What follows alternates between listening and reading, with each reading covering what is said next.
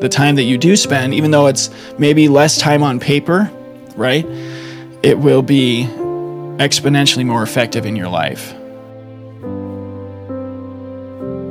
All of us want to experience a long career, I would expect, right? And in order to do that, you need to be investing the time now, no matter if you're 18, you're starting college, or if you're in your 50s, right? You need to be investing time now so that you can experience longevity in your career. It could be, I'm going to go on a walk every day for 15 minutes. It's December right now while I'm recording this, so, wear a coat, but it could be something as simple as that. Or it could even be, I'm going to spend, an hour longer with my significant other watching Netflix. I don't know, whatever you guys like to do. Just something that gets you focusing on living a fulfilled life instead of just focusing on what's the next thing I have to perfect in the practice room. The principle is, as you invest your time in other things, your musicianship goes up.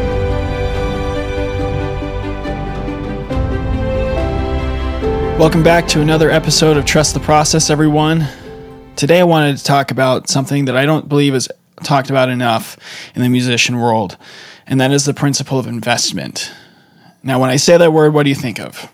Money, right?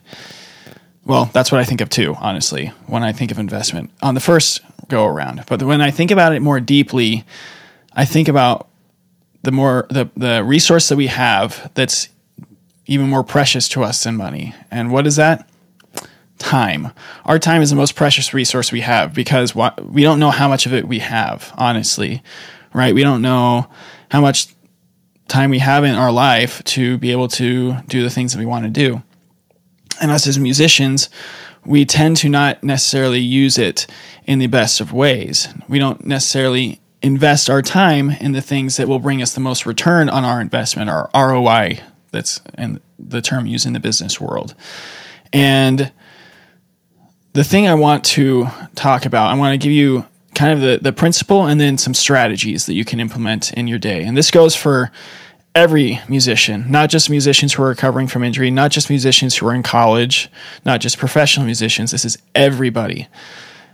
So when we invest something, the hope is that we give something now to hopefully get a greater return or more from that little that we gave, that we get more from it later on, right? Could be years down the road, could be tomorrow, could be in an hour. But we're giving up something now to get something greater later. And it's true because it rhymes, right? And so, for example, if I'm in the practice room, right, and something is not going well, like say I'm super tense and I'm trying to practice, but it's not working out and all I'm doing is getting frustrated, well, you could keep trying to beat your head against the wall, proverbially speaking, and try to keep rehashing and perfecting that thing that you're working on. Or you could invest some of your time, your most precious resource, into sitting back, putting the horn or the instrument down, and doing some breathing exercises, some meditation, go on a walk even, do something to clear your head, because if you give that little time, the time that you give back or that you get when you get back will be that much more efficiently spent, right? And this is much, and this next thing is especially important for people who are going through injury recovery as musicians, but is, I think, equally important for injury prevention, is investing in the other facets of our life. And this is something that we definitely don't talk about enough as musicians. We have so much time in the day, and especially for collegiate musicians, where we have ensembles, classes, lessons. You're practicing sometimes, I've heard of people practicing 10 hours a day. And that's a lot of time, right, to invest in one thing. But it's been my experience that as I have spent less time, like from a numbers standpoint, less time in the practice room, and divided that, not equally, but given that to some other facets of my life, like going to the gym or reading a book or spending time with a significant other, that my time in the practice room is exponentially more effective. Some people like to say that a little bit goes a long way, right? And I mean, guys, come on. Some of us were blowing raspberries into a piece of plumbing, right? What we do is meaningful to us, but it shouldn't be the only time that or the only thing that we invest our time in, right? And so the principle is, as you invest your time in other things, your musicianship goes up. The thing that I will always say, from now that I've experienced it, I didn't say this before, or I didn't believe this before, but as the quality of your life, overall life goes up, as the quality of your overall life goes up, your musicianship will also go up with it. It's a proportional relationship. And then as you do that, you'll be able to see your musicianship and your career as a musician from a whole different standpoint, from a whole different viewpoint. You'll be able to be more creative because you'll have more experiences outside of the practice room or outside of the performing hall to draw from. You'll be able to experience deeper emotions because of the time that you're spending outside of the practice room.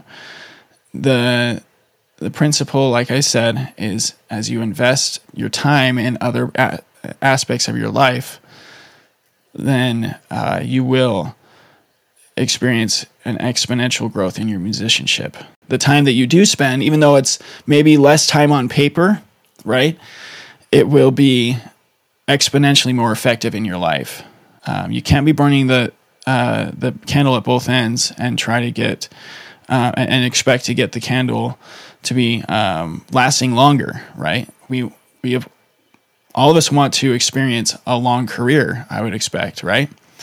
And in order to do that, you need to be investing the time now, no matter if you're 18, you're starting college, or if you're in your 50s, right? You need to be investing time now so that you can experience longevity in your career and be able to actually love what you're doing down the road, right? And this is how you avoid burnout.